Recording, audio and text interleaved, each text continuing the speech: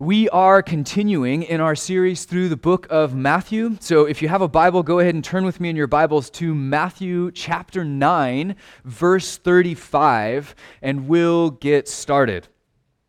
Up to this point in the book of Matthew, Jesus has been telling the world, and in a unique way, his disciples, about the inbreaking kingdom of God. And not only has Jesus been talking about it, but he's also been demonstrating what it looks like for God's kingdom to come or his will to be done in a given place. And as a result of this activity, a movement has started. And so everywhere he goes, the crowds are pressing in. And there's this buzzing of excitement and potential and anticipation, all centered around this one man. It's all been instigated by Jesus himself. And so if Jesus is in a particular town, then God will move powerfully in that time and place, and people are flocking to him. In the coming weeks, we are going to hit sort of a turning point in the book of Matthew as Jesus begins to equip and empower his disciples or his followers, his apprentices, to then go out and do the same type of work that they've seen Jesus do.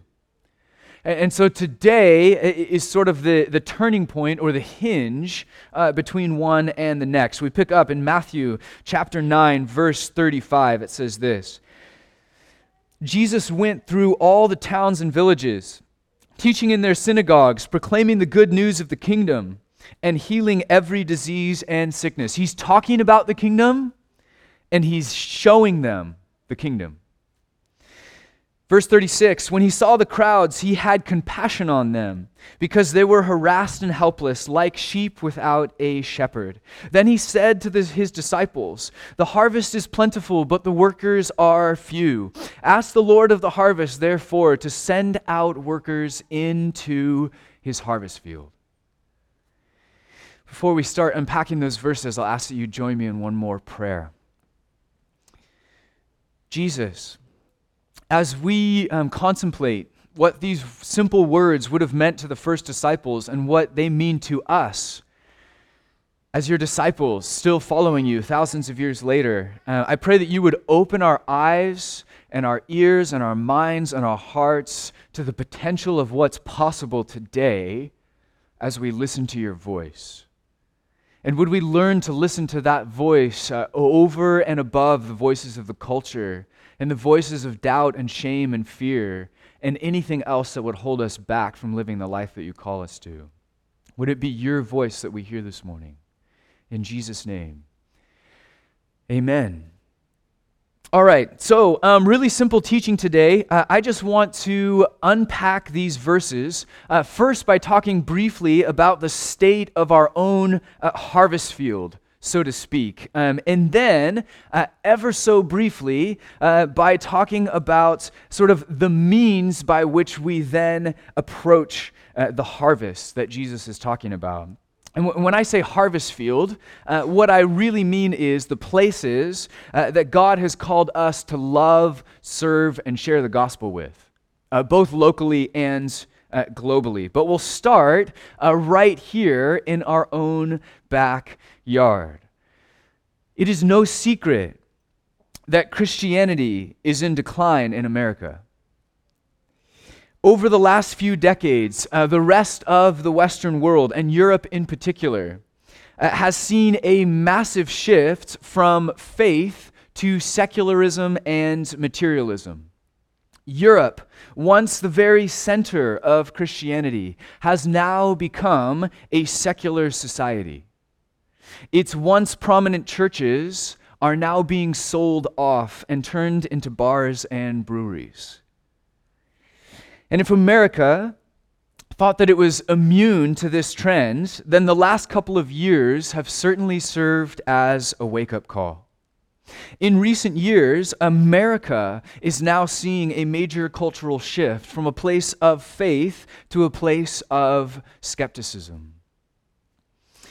It was not long ago when it seemed that everyone in America had faith in God, and to not have faith or belief in God was considered crazy. You were the outlier. You were the minority. And just a few decades later, it seems that fewer and fewer people believe in the divinity of Jesus, and now you're crazy if you do. In addition, those in power, sort of the vocal minority, seem to be growing in their rejection of Christianity and even their opposition to it. And this growing tension, it manifests itself in government bodies and in blogs and in school systems and in social circles and even in the belittling remarks of the average college professor.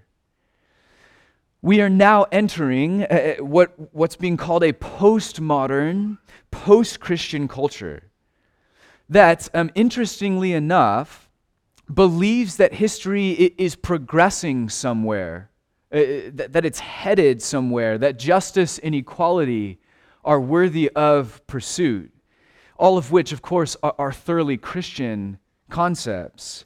But they don't want God to play any role in our future or in our present. We still have this sort of collective desire as a culture for the kingdom of God. We just don't want the king.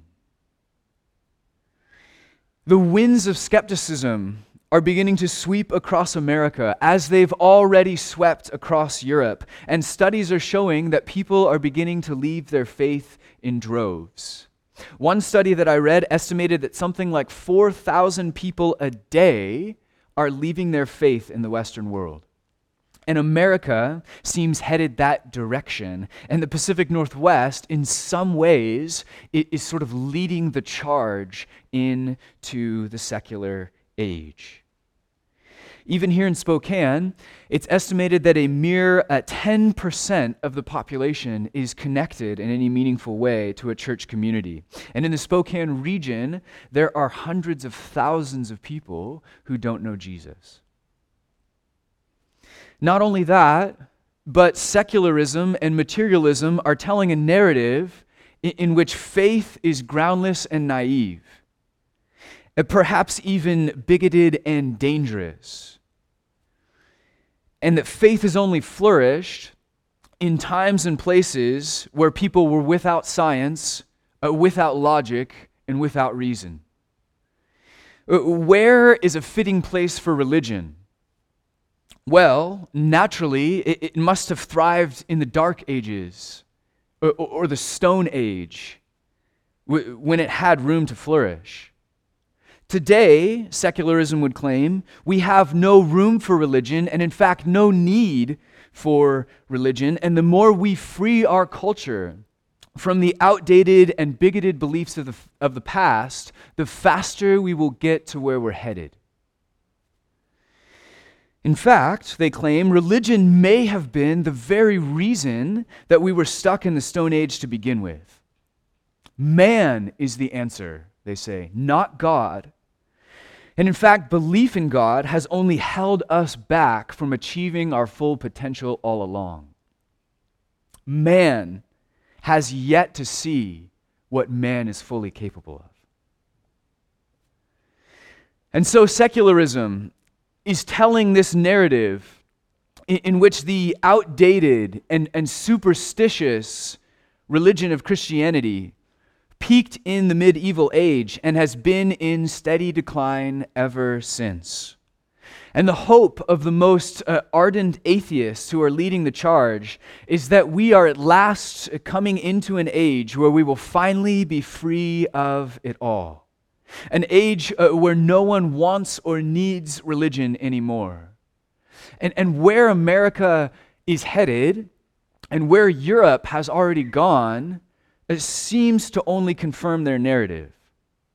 It creates this sense that perhaps Christianity survived for a bit in the West, sent missionaries to foreign nations with varying degrees of success, and now the movement that Jesus started some 2,000 years ago in the ancient Near East will finally die under the weight of a suffocating secularism and at last be snuffed out. The world will never be reached for Jesus in their minds because there won't be any missionaries left to send. And at last, across the Western world and beyond, logic and reason will rule and reign. The only problem with their narrative is that it's not true. The gospel of Jesus, which started as a Jewish movement in Jerusalem, overcame the incredible hurdle of translating itself over to a non-Jewish or Gentile culture, which had no Old Testament, no history of following God or being his people, no collective awareness of who God was. And yet, somehow it made the jump. And the seeds that were planted through the book of Acts and through Paul and through the first missionaries slowly grew to dominate the landscape of Western thinking. So much so that it has become, over the last 2,000 years, the most formative and central element of Western life and culture. The West is what it is because of the gospel.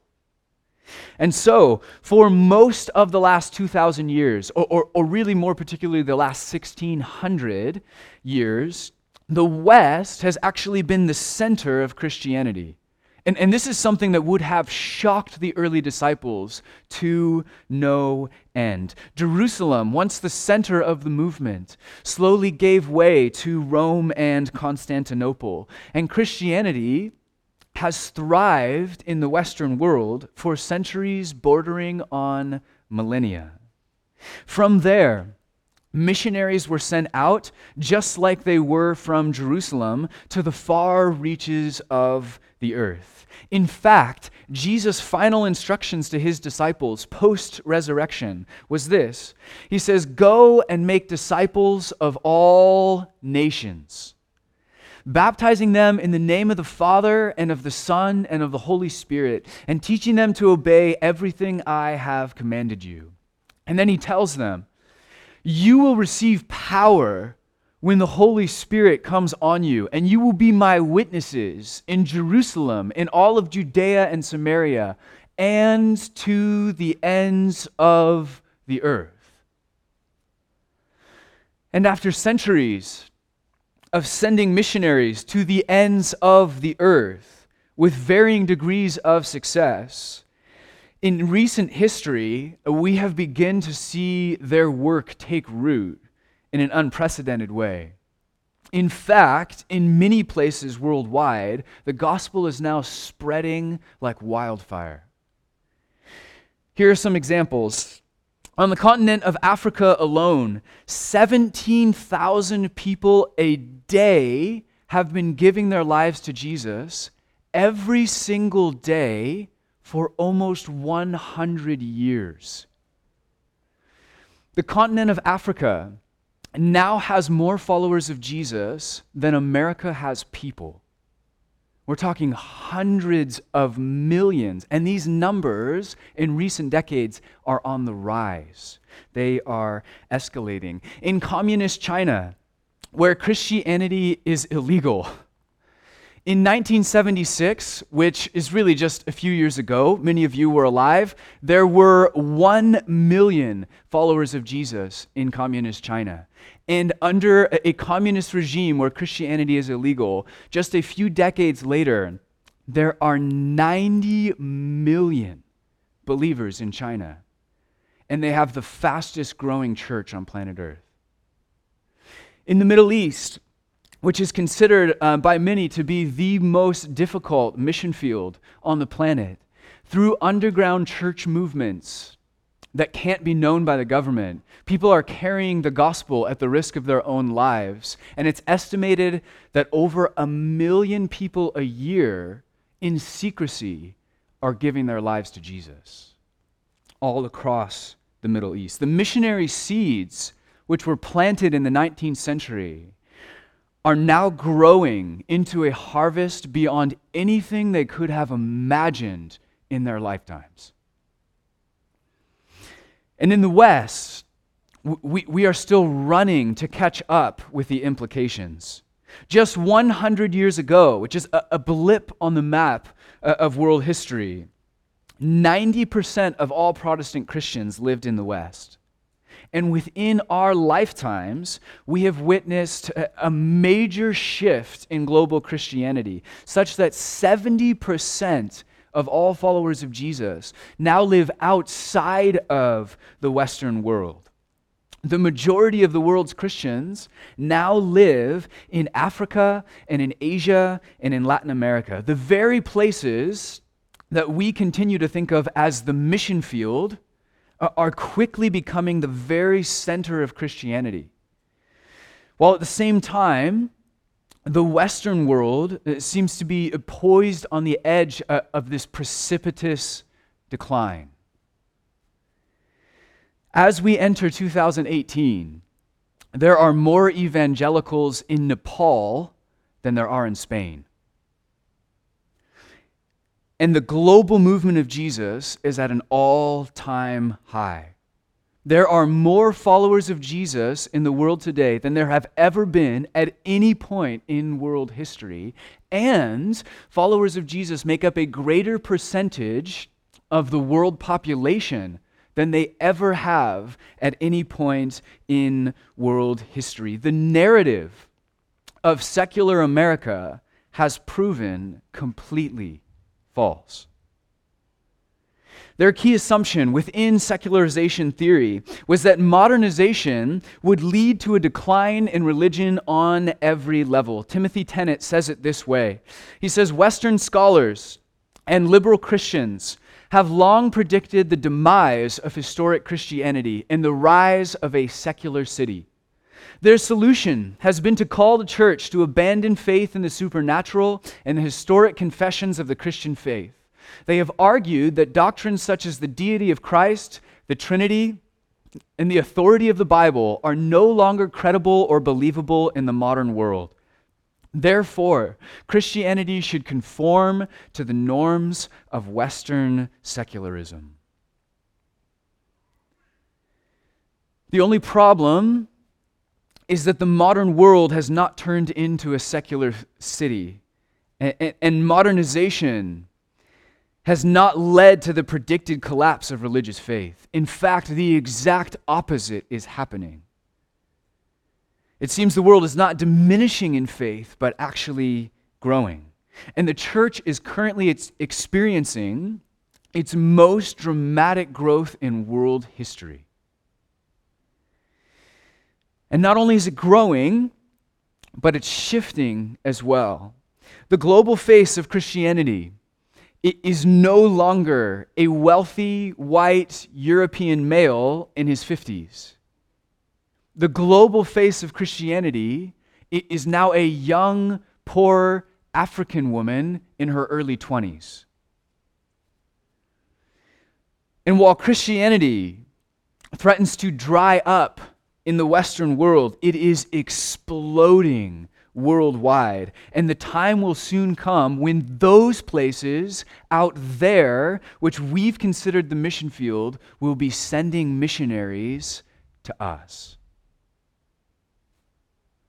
Back in May, I got the privilege of going to Uganda to serve at a national conference for this kind of network of Ugandan pastors. And our friend Peter is a native Ugandan. He came to faith in Jesus some 30 years ago, and then planted a church, one single church in a small fishing village. And they planted the church, and then they decided, hey, we want to start equipping people and training them to plant new churches. And several decades later, this movement of church planting churches has planted over 700 churches in Uganda alone. Over 700. And so once a year they have a conference and they pull a bunch of their church leaders together and kind of equip them and train them and pour into them. And our little regional network of pastors actually got invited to go there and kind of lead the conference.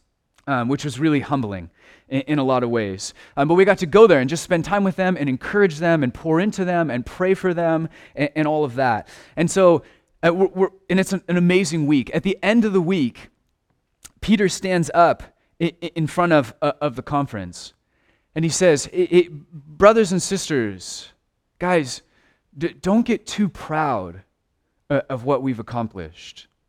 Over 700 churches. Don't get too proud of what we've accomplished. We still have a lot of work to do in reaching our country for Jesus. We still have to push further into the bush. Everyone in Uganda it needs to know who Jesus is. And guys, the time is coming when we're going to have to look beyond Uganda, and we're going to start sending missionaries into the nations. One day America is going to need our help. And I've just returned from 3 months in Europe. And guys, we need to start sending missionaries to Europe because they've forgotten what they gave us. I love that. They've forgotten what they gave us. Brothers and sisters, here at River's Edge, we are at the ends of the earth. You are currently sitting in one of the greatest mission fields on planet Earth. Will God send us out to the nations? Absolutely. He has, and He will continue to do that. To South Africa, to Uganda, to the Philippines, to Nicaragua, to Dubai. That's what He's done in 2017. He's going to continue doing that type of work. I think we're just getting started being a church for the nations. Some of you already know that you're called to go out to the nations, whether for a week or for life. Some of you already know that. And so we don't want to miss that call. There are still billions of people who are not yet followers of Jesus, and millions of them have never heard His name. The harvest is plentiful, to quote Jesus. And God wants to lead us to be a church for the nations that participates in the unprecedented global movement that is occurring right now. But my fear is not that we will miss our call to the nations. My fear is that we will miss the call that's right in front of our eyes. We have always assumed that this would be the center of Christianity, and that the most important mission fields would always exist out there in those places. But brothers and sisters, this is the ends of the earth, and it is quickly becoming a global mission field which other churches will be sending people to. We live in an increasingly postmodern, post-Christian society that needs Jesus just as much as the Jews did in Jerusalem, just as much as the Romans did in Rome, and yet who are just as resistant to that call. And yet, what does Jesus say when He looks out at the crowd? Oh, those close-minded Israelites, those misled Muslims, those stupid atheists. If somebody, who do they think they are? They can't even defend what they believe in. They have broken philosophies and broken religions. If somebody would just go to them and tell them how dumb they're being and tell them that they're wrong, then surely all of this would go away. Is that what Jesus said when He saw the crowds? No. What did we read? It said, when He saw the crowds, He had compassion on them because they were harassed and helpless like a sheep without a shepherd. Here's the first thing that you need to know about the harvest field. If you're not acting out of compassion, don't go into the harvest field. If people in your mind are just targets to be won, or a means of meeting your religious quota, then forget it. You would never want to be reduced down to a target for mission, so don't do that to other people. Partnering with Jesus for the harvest isn't about quotas or religious duties or proving your effectiveness as a disciple to yourself or to God or to others. It's about love.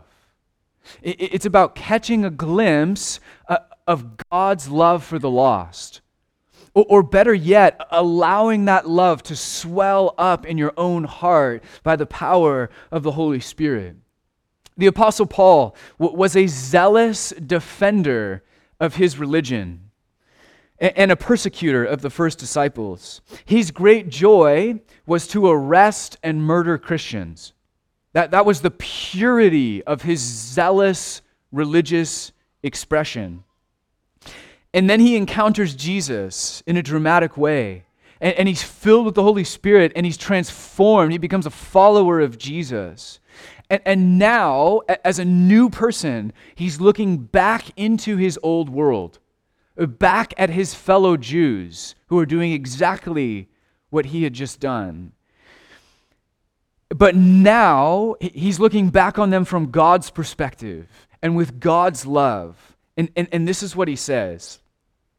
He says, I am not lying. My conscience confirms it through the Holy Spirit. In other words, what I'm about to tell you is so ridiculous that you'll think I'm making it up. For I could wish that I myself were cursed and cut off from Christ for the sake of my people, those of my own race, the people of Israel. In other words, if I could trade places with them, and I could experience hell so that they could experience Christ, I would do it. If that's not the missional heart of God, I don't know what is. This is the heart and the attitude that drove Jesus to choose the cross. This is the heart and the attitude that drove the first disciples to give up their lives for the sake of the gospel. They knew this type of love that God had, that they went into the harvest field with compassion instead of condemnation. And in a post-Christian culture, if you are not moved by genuine love for the people that you're pursuing, they're gonna sniff it out.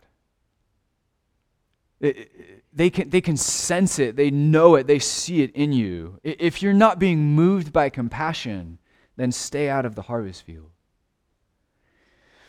And when we look out at our post-Christian harvest fields, or even the world at large beyond that, we need to start seeing things from God's perspective, which means first and foremost that we act out of genuine love. And if you don't feel like you have that genuine love of God for the lost, then ask Him for it. Pray and ask God that you would receive. It's vital. It's necessary to living this life. So first, we seek for God's love and compassion. We ask for it. Second, we ask for God's eyes to see.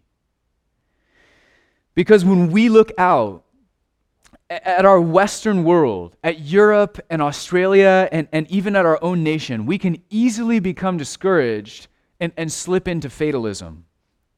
Well, I guess this is just the way that the world is headed. Well, I guess these people don't really need Jesus in the modern age. I guess they've just moved on. I guess there's really nothing we can do. There's certainly no harvest to be had here. Really? Are those things actually true? Or are we just accepting the narrative that the secular culture hands us? Because when Jesus and his disciples looked out at the crowds in Matthew 9, they saw Jewish people, like thousands of Jewish people. And if you think that Jewish people made for an easy harvest, then you haven't read the Bible. These people the scriptures say, are going around and giving lip service to God, telling others how much they love God. And yet when he shows up on the scene, they crucify him and then hunt down his followers. This is not an easy harvest field. And yet when Jesus looks out on those crowds, the very same stubborn, skeptical, hypocritical, close-minded people that will call for his execution, his heart is moved with compassion. And he turns to his disciples and he says, wow, this place is ready for a harvest. And if I'm a disciple, I'm thinking, really? Jesus, this place? Like, have you actually talked to these people? I don't see a harvest here. In fact, in a few weeks, over these next few weeks, we'll look at Jesus' instructions as he sends out his disciples. And in those instructions, he tells them what to do if they show up at a town and no one wants to hear the gospel. Hey, share the gospel with the whole town. Here's what to do if not a single person in the whole town will welcome you or respond. Here's what to do. Is that an easy harvest field or a difficult one? That sounds really difficult to me. And yet when Jesus looks out from God's perspective, he says, there's a harvest to be had here. In fact, it's plentiful and it's getting ripe. And all we need is more harvesters. And now we look out at our post-Christian culture where people pride themselves on being open-minded, and yet they aren't open to Jesus. Where people pride themselves on diversity unless they don't like what you believe. Where people pride themselves on inclusivity and yet use that somehow as a reason to exclude you. Where free speech is exalted as a freedom, and yet when someone begins talking about Jesus, they're told to forcefully be quiet. Not here, not in this place. In a culture where skepticism and materialism and individualism and secularism are on the rise and faith is not. Where anything that has to do with Jesus or the Bible is driven from the school systems, driven from the government, driven from the universities that they started, and stigmatized along the way. Where few people are atheists, and yet more and more of us are nodding our heads in agreement along with our arguments. And Jesus is looking out on that harvest field, on Spokane, on the Pacific Northwest, on the nation that we call America, which in our lifetimes may become the destination for foreign missionaries. And he's looking out on it with compassion and love, and he's saying, whoa, there's a harvest to be had in this place. You just need eyes to see it. This place, Jesus says, it is buzzing with potential. In fact, all I need is more harvesters. And 2,000 years later, disciples in China and in the Middle East and in the Pacific Northwest are looking out on their harvest fields and saying, really, Jesus? The harvest is plentiful? Because I don't see people lining up at the door. Oh, wait, yeah, here they come. And they're carrying torches. Well, that's interesting. Not the way I wanted them to approach the church. And yet, for the last 2,000 years, Jesus has been inviting his disciples to see things from his perspective. What we have to understand is that nobody thinks that they want to hear the gospel. Hindus and Muslims and Buddhists and atheists are all equally certain that they don't want whatever it is that the church has to offer. They might not know what it is, but they're convinced that they don't need it. And each of those harvest fields is different, for sure. Sharing Jesus in a pre-Christian culture is different than sharing him in a post-Christian one. There are differences in the harvest fields that we ought to be aware of. But there are also some stunning similarities across the board in that none of them know Jesus, in that none of them fully knows what the church offers, but they're convinced they don't need it. And yet Jesus knows all of them, and Jesus has compassion on all of them, and he sees potential in all of them. And he looks out on these vast spiritual landscapes, all rejecting him for different reasons. And he says, in this place, the harvest is plentiful. Open your eyes, because we're going to do something about this. And notice what he asked the disciples to do. He's inviting them to view the world from God's perspective, full of compassion, full of potential. There's a harvest within reach. But notice what happens next. Jesus doesn't say, the field is ripe for the harvest, now get to work. What he actually says is that the harvest is plentiful, now pray. Well, that's interesting. So we should start with prayer? I mean, that's not really what we want to hear. In fact, I'm going to argue that in our culture, prayer is actually really difficult for us. As Americans, we love to do stuff. And so even when we approach a concept like the harvest field, typically we just want strategy, and we want programs, and we want results, and we want efficiency.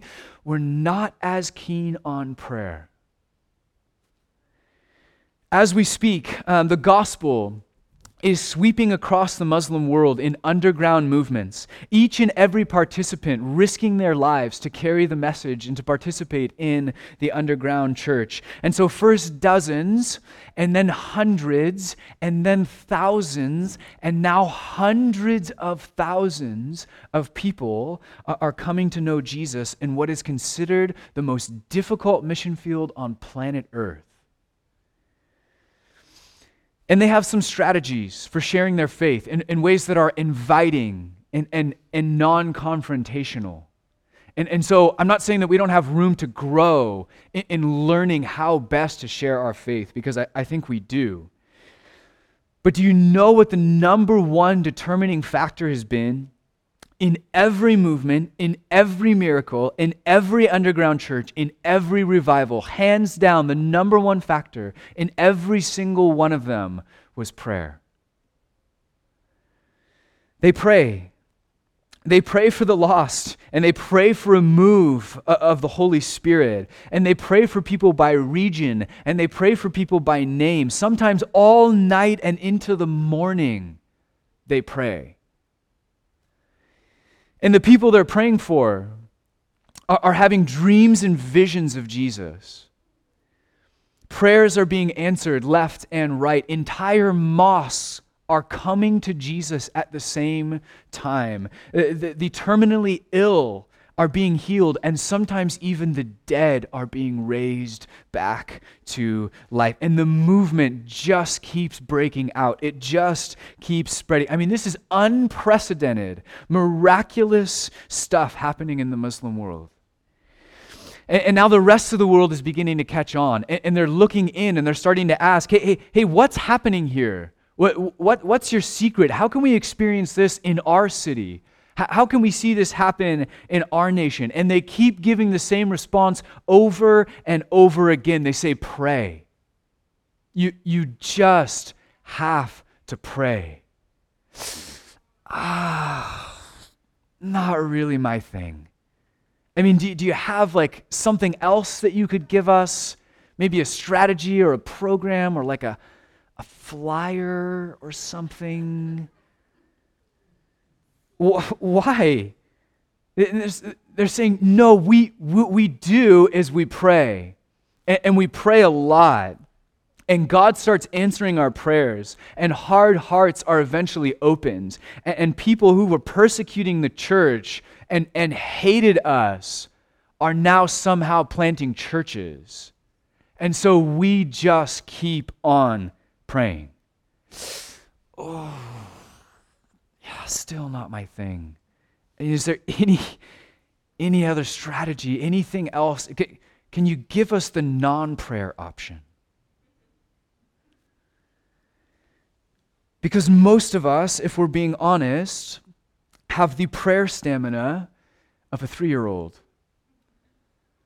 And then you add in on top of that the secular voice of the culture in our ear, the skepticism that whispers and says, hey, what you're doing right now, it doesn't really matter. It doesn't have any effect. This isn't efficient. Why don't you just stop? 30 seconds is enough.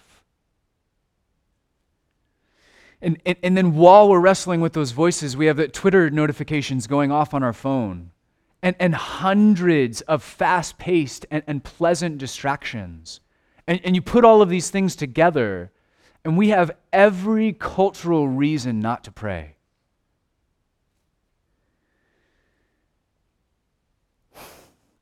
You know what my New Year's resolution was for 2018? Just pray. I didn't even put limits on it, so I can't fail technically. But I just said that's all I want to focus on this year. I have all of these things that I could I just want to pray. You know what my hope is for 2018 for our church? It's that we become a praying church. Why? Because Jesus says that the field is ripe for the harvest, and I don't want us to miss it. I don't want to be a church that misses its call. I want to be a people that prayerfully enters the harvest field with Jesus, learning to see things from his perspective. I don't want to look out on secular society and only see a bunch of stuck up intellectuals who aren't worth pursuing. No. When I look out, I want to see with Jesus' eyes, and I want to see sheep without a shepherd, harassed and helpless, left completely vulnerable to the powers of darkness and to sin and to death, less helpless in the face of their own sin and struggle, in a world where hopelessness constantly threatens to break in and consume them, where purposelessness is constantly knocking at the door and grasping at the edges of their mind. God, have mercy on them. My hope is that we would learn to see a harvest field bursting with genuine potential in the here and now, and that we would hear the words of Jesus saying, this harvest field is not what it seems. Spokane is not dead and dying. It is not too far gone. In fact, all I need is people to partner with me and to pray and to believe in the power of the Holy Spirit for the harvest that is yet to come. Are there effective and ineffective ways to share your faith? Absolutely. There is a way for us to share our faith. I want us to get better at this in 2018. There's a way for us to share our faith that's effective. We don't have to. Sometimes we make things awkward when they shouldn't be awkward.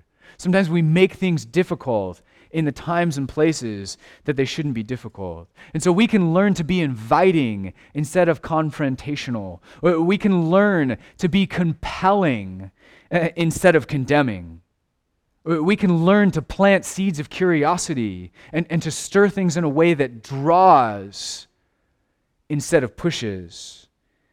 We can be moved with love and compassion instead of guilt or religious duty. We can seek to understand what they believe before we then go to share what we believe. There are effective and ineffective ways to share your faith. But in either case, there's going to be difficulty.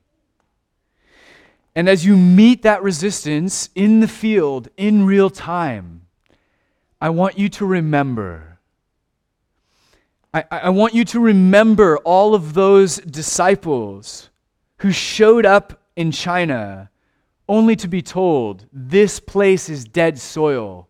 We have no need for you here. I want you to remember all those disciples who showed up in the Middle East only to have their lives threatened and to be told, this is poisonous soil. We have no need for you here. The Bible is a poisonous and corrupted book. You can go or you can die. And now we find ourselves in that same place, in a culture that more and more is beginning to say that Jesus is no longer necessary in the secular age. Increasingly, we are hearing, go away, you are not needed here. And now we find ourselves right alongside all of those disciples, all of those foreign missionaries, from the very first ones in Jerusalem. And we have to decide whose voice we're going to listen to. Are we going to listen to Jesus and what he says, or are we going to listen to the culture? Because the voice of Jesus is saying that the future is bright, that there is a harvest to be had in this city, and now the decision sits in our laps, and we have to choose whose voice we're going to listen to and how we're going to respond. Let's pray.